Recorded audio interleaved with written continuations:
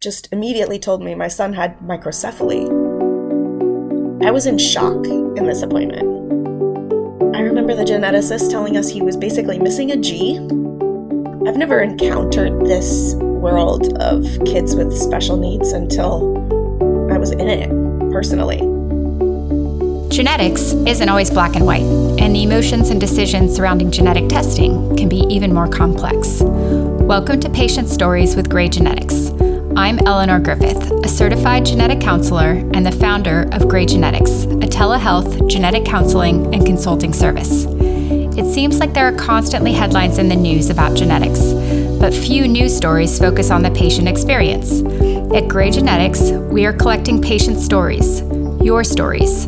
Every other Tuesday, we share an interview with a patient or a genetic counselor. Ford is just up for anything all the time. He loves everyone. He's all there. He makes it good. Effie Parks is the mother of a nearly 2.5-year-old son named Ford. A year ago, when he was 16 months old, he was diagnosed with CTNNB1 syndrome, caused by a mutation in the CTNNB1 gene. This is a rare condition. Since the time of her son's diagnosis, Effie has been learning as much as possible about this condition and delving into the world of rare disease more generally. I'm really happy that she reached out to share her story. Your son Ford is now almost 2.5, and when he was 16 months old, he was diagnosed with CTNNB1 syndrome. What is CTNNB1 syndrome? I had never heard of it before I connected with you, and I'm guessing that most of our listeners will also not have heard of it. So basically, the CTNNB1 gene uses a protein, beta-catenin. This protein, unfortunately, has a lot of jobs.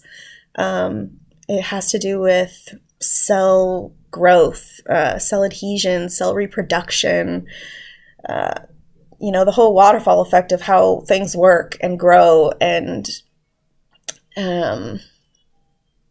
so I don't know, depending on where the gene is clipped and what exactly is going on will depend on what sort of severity of outcomes you get. But they're either not producing enough or it's sort of just short, this protein. Yeah, and in Ford's case, I think you said that the geneticist told you that there's one letter missing for him in that gene, and that's what caused the syndrome in his case. Yeah, in his case. I think everyone's genetic explanation is a little bit different. But yeah, Ford was deleted the letter G in this particular situation. And what do they usually say for kids who have CTNNB1 more generally? What does that diagnosis usually mean in terms of longer term development, or is that something that's really known? Just off the top, it's a pretty basic explanation. They tell you global developmental delay, speech delay, motor delay, cognitive, disabilities, that with therapy will hopefully get better through time. Also random things like the really lack of pigment, white hair, white skin, which doesn't matter at all. I think it's just a little extra bit that's weird. But yeah, it's kind of just cognitive, motor, speech, big things right there. Right. But no, on the other side, it's not like there's congenital heart defects or problems with the kidneys, no structural defects that require surgery, but feeding issues related to hypotonia. Yeah, we don't really have that answer just because everyone is so young. We don't really know what maybe happens later from this protein not working correctly. And it's different, like I said, with every kid. I know some kids have had maybe a heart scare. Some kids have some weird vision, retinal detachment things going on.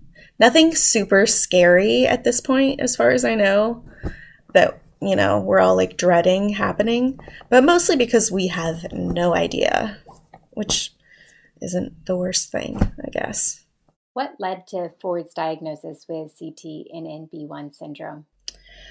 After about a year of, just back and forth, going in and out, learning that there was something wrong in general, our geneticist really wanted to have a whole exome sequencing done because nothing had been picked up on all of the basic tests that they take. So she originally thought that Ford actually had a rare and pretty scary form of albinism called Hermansky-Pudlak syndrome. Ford's very fair. He has, translucent skin. So that's kind of what she was pushing for in the beginning. I don't know if that was just a way to get insurance to accept it or what.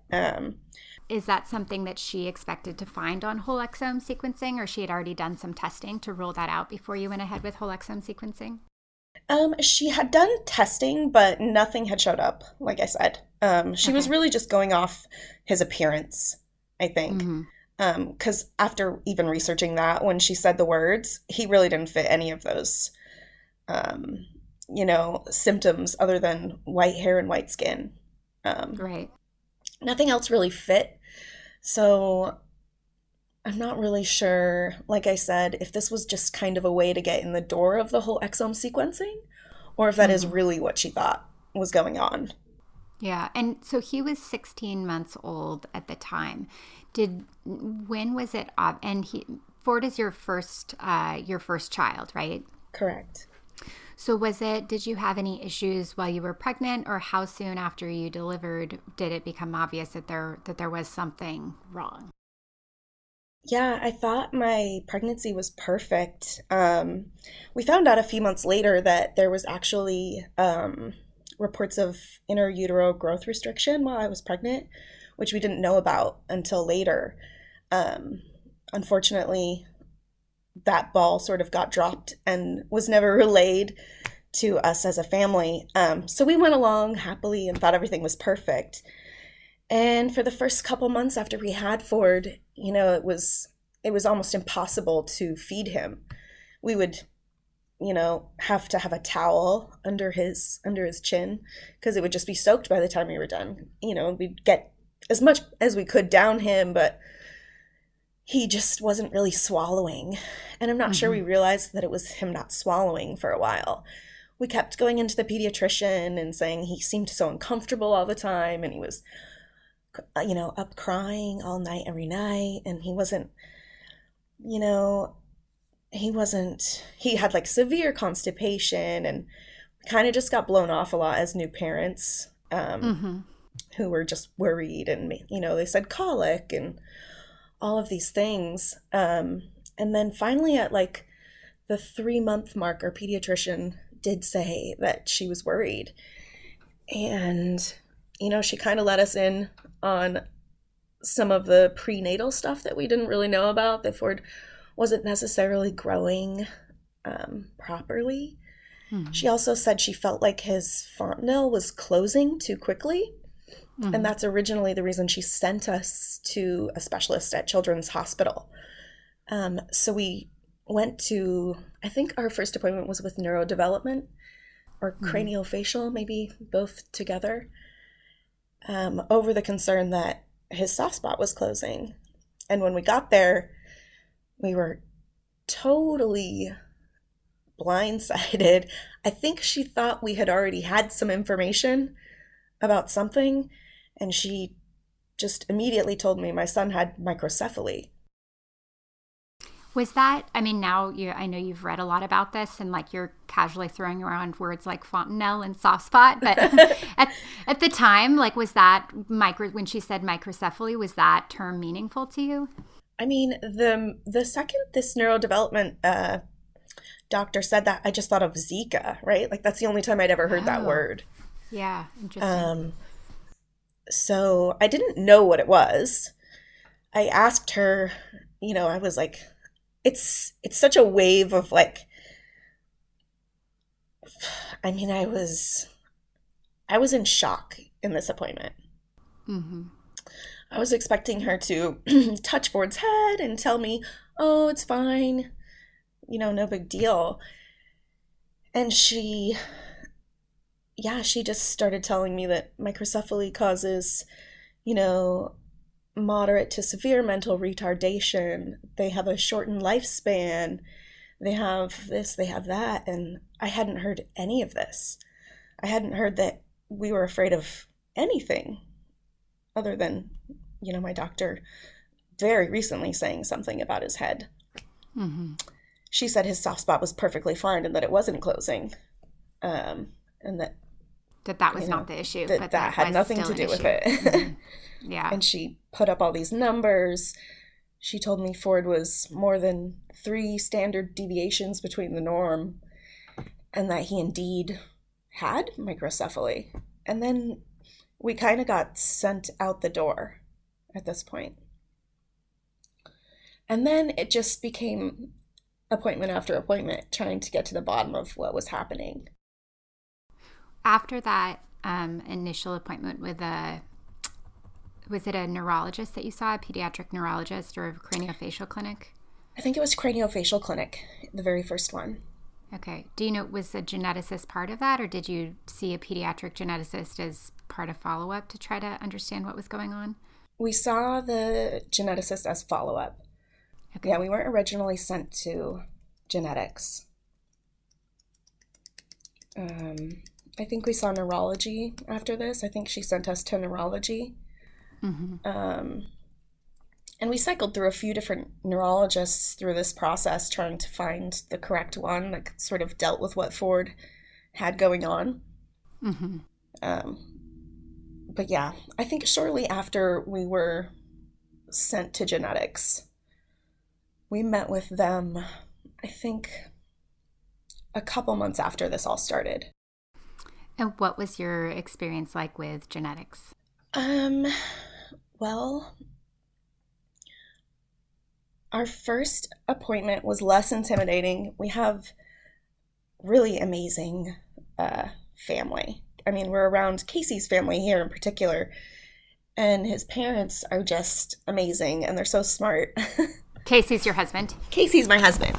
Okay. So, sorry. His parents came with us. His mother-in-law is really smart. She's a doctor. We brought her with us just to help us sort of navigate it. So I wouldn't say it was a super intimate appointment at first. She just kind of explained that she wanted to get this testing done. This is what it is. This is what she thinks it is. And, explain the whole exome sequencing process to us. And this is, I think you're the first patient I'm interviewing for this podcast or maybe the second, but we haven't talked very much about exome sequencing. So is that something you'd heard of before that appointment? No, I hadn't heard of it. And what would you say your understanding of exome sequencing is now, or how do you explain it to other people, the testing that he had done? Yeah, so whole exome sequencing, they basically obviously take blood from Ford, me, and my husband, and they sort of map out everything and compare things. I'm not sure if it's as sophisticated as like a whole genome process. I'm sort of learning about that. Yeah. I mean, whole exome, they're looking at all of the genes in detail, all of the letters to look for spelling errors or things that might be missing or extra that could help explain a condition. But exactly like you said, ideally the way to do it is to also look at the parent's DNA so you can kind of compare, because we know we all have little changes that might be missing or different or extra, and a lot of them are not meaningful. So they can really be like red herrings. So it really helps to, to compare Ford's DNA to your DNA, Casey's DNA, because, if they see something that looks a little odd, but then they see that both one of you has the same thing, that you're healthy adults, it's very unlikely that would explain, his microcephaly or other issues. Yeah. So it was really simple. They just took our blood, told us they'd call us in a couple months. Our genetic counselor kept in really close contact with us, and she still does. She thinks about us and will pop us a message, and she's really helpful and really easy to talk to. So she did get back to us months later and told us they did have a finding, but it was completely different than what they thought it was, and that they'd call me in a day or two. Where, yeah, they did find this de novo mutation of CTNNB1. And I remember the geneticist telling us he was basically missing a G. I don't know if he's missing a G everywhere or just in the CTNNB1 gene. Yeah, it should be just missing, that one letter missing in that gene that could completely affect the function. Yeah. And when you say de novo, that means that it's something that you and your husband did not have, that just occurred in him for the first time. Correct. It just occurred in Ford. Also, a secondary finding of BRCA1 showed in Ford, and neither of us. We've been contacted by, Claire King's lab. I think she discovered BRCA1. And they are very curious and want to test us to see that that is not true, I think. We haven't done that yet, just because we needed a little breathing room after all of this information, to see if there's any sort of mosaicism, and maybe one of us do carry BRCA1 and it just wasn't where they were looking. So we will do that. We just wanted to make sure that that decision was made safely, information-wise, and all of these things. Yeah. So that's the information that we were given. And it was all a little unexpected. A lot unexpected. So you initially, your pediatrician seems like started agreeing with you that there was something going on when he was about 3 months, and then you saw genetics around 6 months maybe, and then finally got this diagnosis when he was over a year old. Correct. And then how has that diagnosis been helpful, or has it been helpful in terms of just day-to-day care for your son, or just kind of planning with your husband and thinking about what it's going to be like to keep caring for your son as he gets older? Yeah, I'm so grateful to have a diagnosis, for the fact of finding a network, right, of people that know exactly what you're going through, who have kids that maybe you can feed off of in some way. You can share, medical tips. You can share therapy tips. You can see your kids and these other kids. All of our kids look very similar. And am I right that there's currently there's fewer than 100 individuals worldwide with this same diagnosis that Ford has? Yeah, so when our genetic counselor was giving us all the information, she told us there was 30 published cases. She said there was about 30 kids, and that they were all under the age of 12. And, she said most of them can't talk or walk. Some of them know several words, however. And then when I discovered this world of Facebook groups, which I didn't know existed, I found 50 kids, actually. There was a Facebook group. So there was 20 more than she had known about. And then since that day, almost 100 more have been diagnosed. So it's happening quickly. I don't know if whole exome sequencing is becoming more accessible and more affordable, or if, since this is so new, it's just showing up more in general when they're testing. Yeah, and then I would think with something like Facebook groups too, even if someone's not publishing an article, there's just more awareness of how many people are out there with it, because more of those people are finding one another online. Right. And back to your question, sorry, there's about 130 kids on our site now. Okay. I noticed, so there's an organization, CTNNB1 Syndrome Awareness Organization, and I noticed, the contact for that organization was someone who has the same last name as you. So I did wonder if that was coincidence, or if you'd started that organization. That's very recent. This website and this whole nonprofit was started by parents.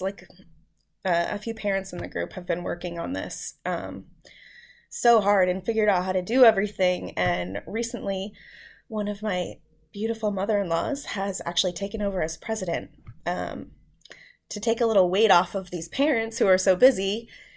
And she has experience in this world of creating nonprofits and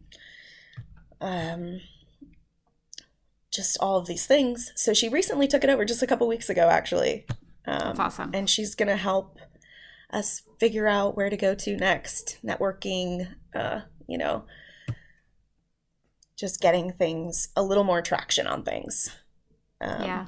So we're all really excited. She was supposed to retire this year, and then she took this over. So hopefully she got it. She took on a different job instead of retiring. Yeah, which, is kind of her thing. She probably wouldn't be able to sit still if she tried. So I think it's taking a lot of pressure off these parents who already have a lot going on, but it still has someone who is very connected to this community. Mm-hmm. Yeah. So very having your son's diagnosis, has that changed your day-to-day with him or medical recommendations, or is it really hard for that to be the case just because it is so rare and he's also just such a young child at this point? I mean, my life is definitely different than all of my friends who have kids the same age as Ford. We spend most of our time going to appointments, being in therapy, just trying to figure out how to get from point A to point B. So it is very different, I think, than the normal experience, right, of becoming a parent. It definitely feels more normal to us now. As you can see, I'm not completely into this magical land of acceptance. Mm-hmm. I feel like I've listened to a lot of stories from parents where they're super happy and, I get it, but I don't really connect with it fully. I feel like there's a little grief that I think might always follow us. Yeah. In, just not having this experience that we thought we were going to have.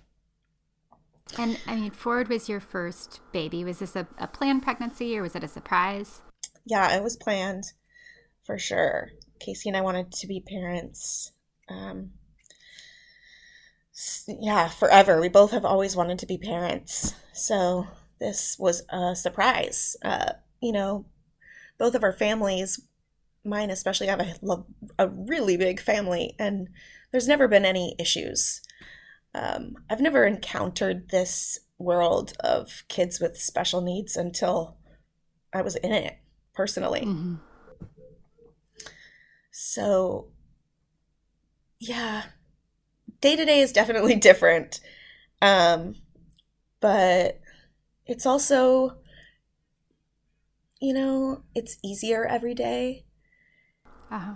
We're figuring it out. Ford is just up for anything all the time. He loves everyone. He loves all of his therapists. He loves doing it. He works so hard.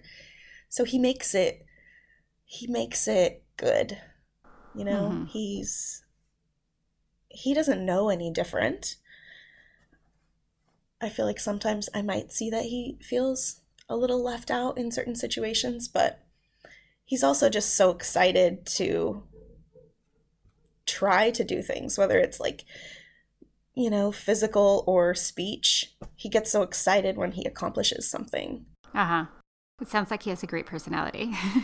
He is the coolest, funniest kid ever, which I think is across the board what parents with kids like Ford say. Yeah. Mm-hmm. They're just there's something about him. There's something about him. And they put so many things in perspective, and you let a lot of things go that you thought, mattered, and they don't. You just save space for really, really important things. Yeah. You mentioned initially, one of the issues that you were having was he was having trouble swallowing. Mm-hmm. How is it now for him are there still feeding difficulties, or how have you learned to work around that? What if his milestones are going to be different than for other kids, but what kind of development have you watched him go through just as he's growing up? Yeah, Ford is actually still currently on a G tube. He's had a feeding tube since that first introduction of when we went to the hospital. It was a failure to thrive thing. We learned so many new terms And just right away. For people who are listening who don't know, what is a G tube? A G tube is surgically placed in their stomach. Most kids will have like a nasal little tube for a while that you may have seen, and just after a while, it usually has to be transferred to their belly if it's going to be more long term. So yeah, it's just a little balloon. They like sew your stomach lining in there, and you just hook it up to a little tube and press start. It's really simple, actually. That's the way he's getting his nutrition. There's no issues with him like throwing food on the floor. There's no fights over what he's going to be eating. Yeah, we have that every day. We work every day on trying to get Ford to eat, and it kind of goes in waves. Sometimes he's open to it, and sometimes he does really good. We never get enough down him that we can like actually skip like a formula feeding through his G tube. Okay, but sometimes it's really exciting. He opens his mouth, he chews, he swallows. It's really awesome. But most of the time, he violently refuses it. And it's probably, I think at this point, it's so many things. Ford has really severe truncal hypotonia. Which is like muscle weakness? Yeah, it's muscle weakness. He still isn't sitting at 2.5. So I think that affects his swallow a lot. He's had severe reflux. I think that affects it. There's a lot of factors, I think, that have kind of put us a little behind in feeding. Mm-hmm. But he works really hard. Hopefully we'll be off that sooner than later. Mm-hmm. So he can realize how delicious French fries are. And then I'm guessing some of that can just be like a normal kid thing where kids kind of exert the little bit of control they have, which is in saying no to certain things that their parents want them to say yes to. Totally. Yeah. There's definitely probably some of that. They like to be independent and make their own choices. So that has something to do with it. But yeah, he's currently still on a G-tube, and thank God for that. Once I realized that Ford wasn't getting any nutrition or getting enough, knowing that I could feed him was just a huge weight lifted. Mm-hmm.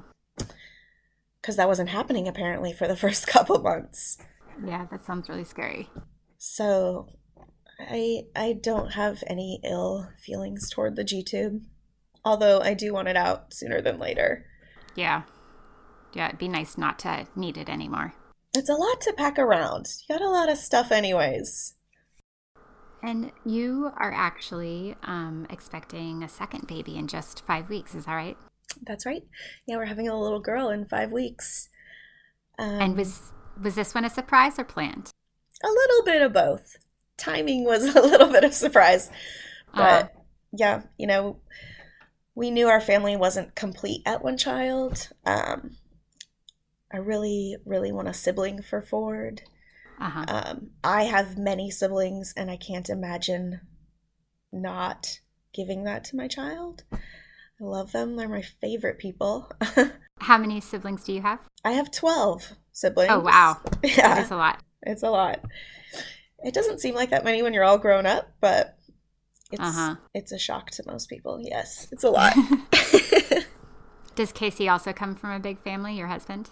Casey has one brother, but all of his family is kind of concentrated here, so it feels larger. Aunts, uncles, things like that. Okay. Yeah. And how has your pregnancy with your daughter been different? Just for one thing, wasn't, not your first time being pregnant anymore, but also just, knowing that, you went through everything with Ford, some information really wasn't given to you that it sounds like should have been given to you. Like, how has that affected how you just feel emotionally about this new pregnancy? Yeah, well, I think in general, I'm just better at making sure I have information. Mm-hmm. I didn't really feel like it was my place to necessarily question a doctor or anything like that. And now I do. Mm-hmm. And I make sure I get everything I want when I leave an appointment. And if I don't, I'll change doctors. Um, so this round, just making sure, I'm having growth scans taken, which are all looking great. Um, I'm just kind of staying on top of it and not just going in going, oh, I feel great, I love it, I'm happy, bye. Um, I'm making sure that everything's documented online, like my medical information in general with the baby. Mm-hmm. We had a CVS done around like 11 weeks just to double check if by some crazy roulette that this baby also had CTNNB1. She does not. Mm-hmm. I think that was almost impossible. Not impossible, but we checked anyways, just to mentally prepare if we needed to. Yeah. And everything is just, typical. It's all good. I was definitely afraid before these tests were done, but I was also so much more prepared and I could have handled it a lot better this time, I think, if that was the case. Yeah, it wouldn't have been the same shock, since now your normal has been dealing with a lot of issues you never thought you would have to deal with in the first place. Totally. Yes. We're really excited. We tell Ford about her and he just puts his hand on my tummy. So I think Ford understands everything, whether or not he can express it very well. Mm-hmm. He knows everything that we're saying, which is really cool, actually. Yeah. It's better than nothing. And he's not saying any words at this point, but they think that's something that might happen at some point. He says dada, of course, like every evil child does. They say dada first. He's been saying dada for a while now. He's been getting really good at sign language. In August, his neurologist started him on a carbidopa-levodopa medication, usually used for Parkinson's patients, I believe. Ford has a lot of dystonia and spasticity. Mm-hmm. This has given him a lot more control. So he's been able to put signs together. He probably has about 25 signs under his belt that he's using daily. That sounds like a lot. And he's picked this all up since being on this medication, which is so cool. Yeah, and definitely. I can't wait to, continue it and maybe even up it and see what happens. Mm-hmm. But yeah, I mean, we talk to Ford all day, every day, just like you would any kid, and he responds in his own way. Just not with words, Mm-hmm. but he's all there. He's not like this scary, like locked in individual, kind of like how we were told it was going to be in the beginning. Mm-hmm. I think there's a really wide spectrum here, where a lot of things affect kids differently and some not at all. Like I said, some of the kids have several words. Some of them have sentences. I think some of them can read. So I think just with a lot of work, we'll see where Ford goes. Yeah. And what has been, like, what resources have been most helpful to you? It sounds like that Facebook group online has maybe been one of the most helpful things in connecting with other parents. Or are there other resources or groups related to rare disease in general that you found really helpful? Social media, yeah, as a whole, apart from this parent group, for sure. Joining all of the global communities, like Unique and Rare Disease and all of these things. Podcasts, like I said, podcasts have been like a lifeline for me. Birth to 3 programs. I don't know if that's sort of a universal term, but there's therapy offered to your kids until they're 3 years old. And those people are just the most amazing therapists. And they love your kids, and they have a lot of resources, and sometimes they connect you to parents that they think you might melt with. But mostly just being around people who see kids like your kids makes you feel normal. Yeah. At first, when you totally feel a little lost. Yeah. So I think you just kind of gradually get connected to different things, and you hear different words. So you look it up and you find their page, and social media is so amazing. I can't imagine being a parent of a kid like this 20 years ago. Yeah, right. God. It's funny. There's I would get it wrong if I tried to quote it, but stats on how long it takes people with a rare disease to find a diagnosis, which hopefully that's something that's changing with things like whole exome sequencing available. But just would be so different to go through this without those resources kind of at your fingertips on a computer to connect with other people. Yeah. Are there? Yeah. I mean, my heart goes out to people who didn't have that right away. Are there any downsides that you've seen to social media, or are there other resources that you've kind of looked for and not been able to find that you wish that would be created, or that you kind of have a goal of trying to offer through your organization that you've created? I wouldn't say I've had any sort of downsides in this particular world of social media. I feel like a lot of the parents are super supportive of each other and really genuinely try to help each other through their own experiences. What I have found really hard is just finding all of my resources without having to dig so deep, without having to ask so many people, strangers, therapists, doctors. I wish, and hopefully we'll work on this someday. I kind of have just like a love project that I'm working on, even just for local parents, where this can be like a website you can go to when your kid is diagnosed with something, or maybe not diagnosed, but something isn't right. And here are all of the phone numbers to all of these amazing people and therapists and medical supply companies and, mobile companies that you can call or you can make appointments with and have a consultation. I feel like everything is really messy.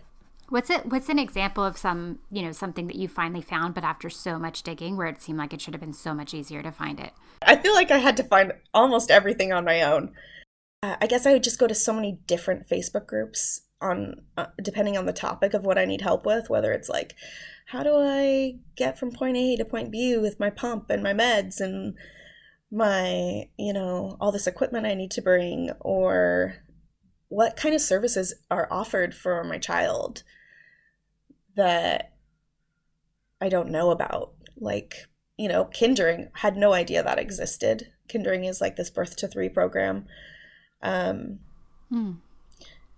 is that something that's covered by insurance, or something that's just available through the educational system for kids with special needs? As far as I know, I think it is offered to your children free of charge. Unless you have insurance, they do bill it for some funding. But if you don't have to worry about it, which is awesome. But yeah, I mean, I don't know.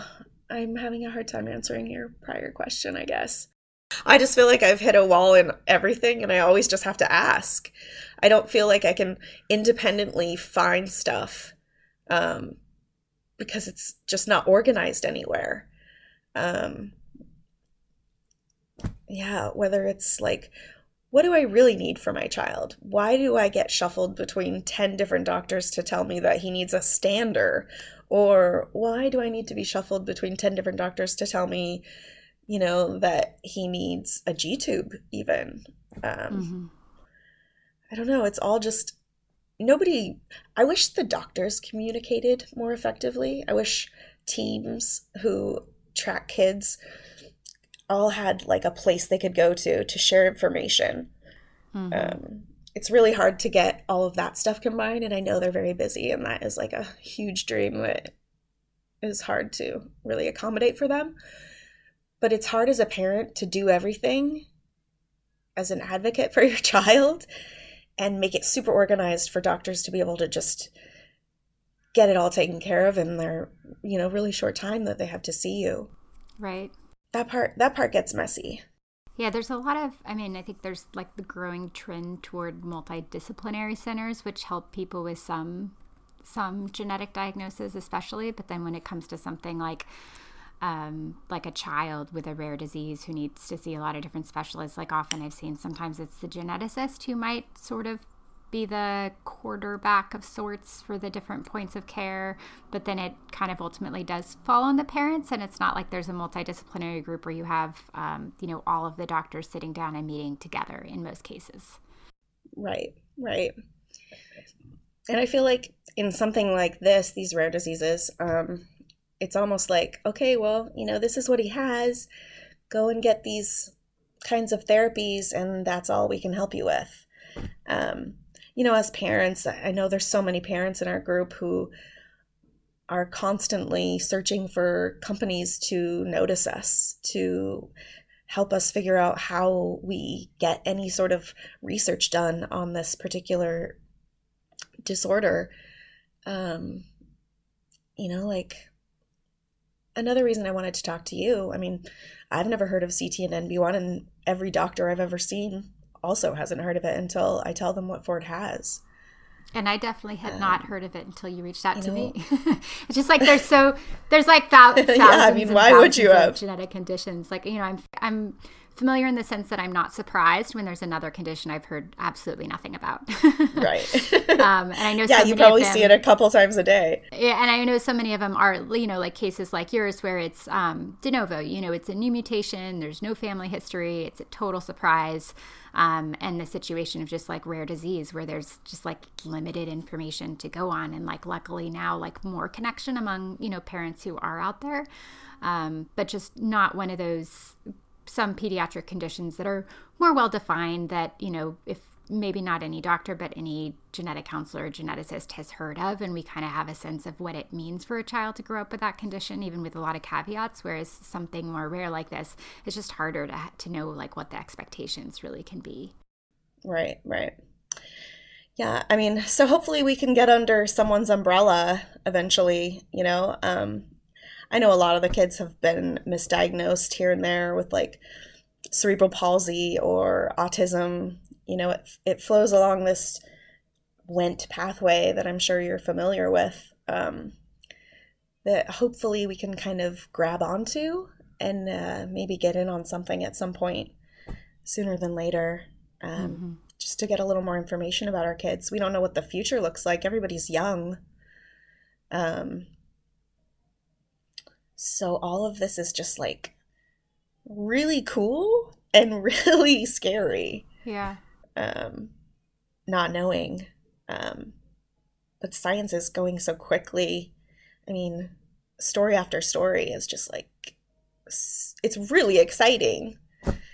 We're just, a couple of years too early, I think, as parents in this particular syndrome.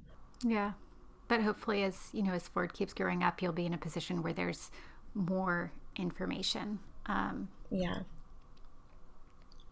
Definitely. Or at least more information from even with the parent group you're in, like more anecdotal information at the least is something it sounds like you can count on, just how it's going for other people with their kids. Yeah. And our genetic counselor is so helpful. She just emailed me 10 links the other day of, new publications she's found. So it's nice to know that it's still planted in a couple people's minds, to just help us all work towards, figuring this out a little more for our kids. Having gone through the experience that you've gone through so far, and this is still very new for you and you're a young parent, but What would you say to another young parent? Sorry, go ahead. No, right? You are a young parent. I mean, this is like you were saying, you're still kind of like getting used to this, like the diagnosis, and like any parent of a 2.5-year-old, I would say is like a new young parent, but especially when you have something like this where it's like, like a new frontier and nothing like you expected. But what would you say to other parents out there who are listening, who are maybe, in a similar situation, but not as far along as you are? Like maybe they have a child at 3 months who they're worried about, or 16 months and just getting a diagnosis. Like, is there anything that you would say that you would have done a little bit differently to try to find some of those answers a little faster, or that you did that in retrospect you can see was like really helpful in terms of getting you connected with the right resources? Yeah, I think, like I said, I'm a big social media believer. I would say go find the blogs, go find the stories, go find the podcasts, go find the Facebook groups. I didn't know they existed before. There's a whole underworld of Facebook. You can have a group for anything. Every symptom that your child, there's a group for. Finding that is so helpful. Connecting with people that know what your day-to-day is like is huge. Your amazing family and your amazing friends can support you, but they don't really get it. Mm-hmm. Unfortunately, they can't really go to that place with you. So finding that is really important. I also think that it's important to sort of sit in the grief for a minute. A lot of people want you to be happy and move forward and be this awesome, strong advocate right away. But you need to kind of take a moment. And sometimes you need to take a moment every day or once a week. It kind of starts to get easier and shorter. But I think it's really important to feel what you're going through, mm-hmm. and not block it out, but also not get stuck in this vortex of dwelling in sadness and grief. I think a lot of people can get stuck. So you just have to make sure when you do let yourself sort of feel this stuff, that you still leave an opening that you can get out of easy enough to, not get completely consumed where you can't be a parent, because you have this adorable, beautiful, smart child that needs you, mm-hmm. obviously. How have you, that balance sounds so tricky to find. What have you found helps you both allow yourself to grieve, the child you thought you would have, which would be a Ford who's totally healthy without these issues, and then still, be in the moment of being the parent of who he is? 100%. My support system has allowed me to kind of go through this. I originally, even like my younger sister came over and she let me just go to my room and she watched Ford while, Casey was at work, and she took care of my life and let me just, be upset. Mm-hmm. Everyone has gotten pretty used to me, obviously, being pretty emotional, so I don't even feel weird about doing that anymore. When I need to be upset, I just let myself be upset or sad. It doesn't last very long because Ford will be across the room, like, giving me some mischievous look, and then I'm okay. Uh-huh. But yeah, my support system is so amazing. Everyone is so helpful. People will come over and be like, hey, why don't you go run an errand? I'm going to watch Ford. That stuff helps. Not everyone has that. Uh-huh. I am so grateful I have that. I think if I was alone in this, it would be much harder to probably dig myself out of any sort of emotional state that isn't comfortable. Like I said, I have a lot of siblings, and we've all kept each other pretty responsible and strong. So I feel like I just learned a lot of really good habits of getting through life in general. Mm-hmm. Ford too, like I said, just coming back, taking a breath, looking at this amazing kid I have who makes me laugh every day. I'm like, okay, Effie, it's not a big deal. There's wheelchairs for that. Or there, like it's okay. But yeah, I mean, I think it's an interesting balance that you really have to be conscious of. And I think parents know when they're almost getting too deep in stress and, just sadness. I think you have an instinct of, okay, I need to let this go for now, or it's just going to be really depressing. Yeah. I think you just have to notice that sort of line and take action to help. Yeah, if that makes any sense. Yeah, that's how I do it. that totally does. Totally does make sense. Well, thank you so much for coming on and sharing your story. I think kind of like you said, like connecting with other patients and like looking for podcasts and listening to other patient stories has helped you. I'm sure like this is going to help other parents who are in that similar situation to just hear, like how you're going through this and handling everything. Yeah, thank you for having me. And thanks for making a podcast like this. I think it's so important. And you do such a good job. And your voice is so pleasant to listen to, which really helps. I bet it's like one of those things. I have not gotten used to hearing my own voice, but it's like I like do the editing. I'm just like, it's not fun to hear one's recorded voice, but that's nice to hear from the outside anyway. It really is. Yeah. So hopefully this helps in any way. I don't know. I definitely didn't come into this with any sort of plan, other than I want maybe a Google search to pop up for another parent who's like, what is happening? Come find us on Facebook. If you'd like to share your story, send an email to podcast@graygenetics.com. Patient Stories is an ad-free podcast and is unaffiliated with any commercial genetic testing laboratories. We would like to keep it that way. You can now donate to Patient Stories online by going to graygenetics.com/podcast/donate. The information contained in this podcast does not constitute medical advice and is also not a substitute for genetic counseling. Neither Gray Genetics nor any of its guests makes any representation or warranty as to the accuracy or completeness of the statements or any information contained in this podcast. Evaluation of an individual's personal and family health history is a crucial part of genetic counseling and any recommendations.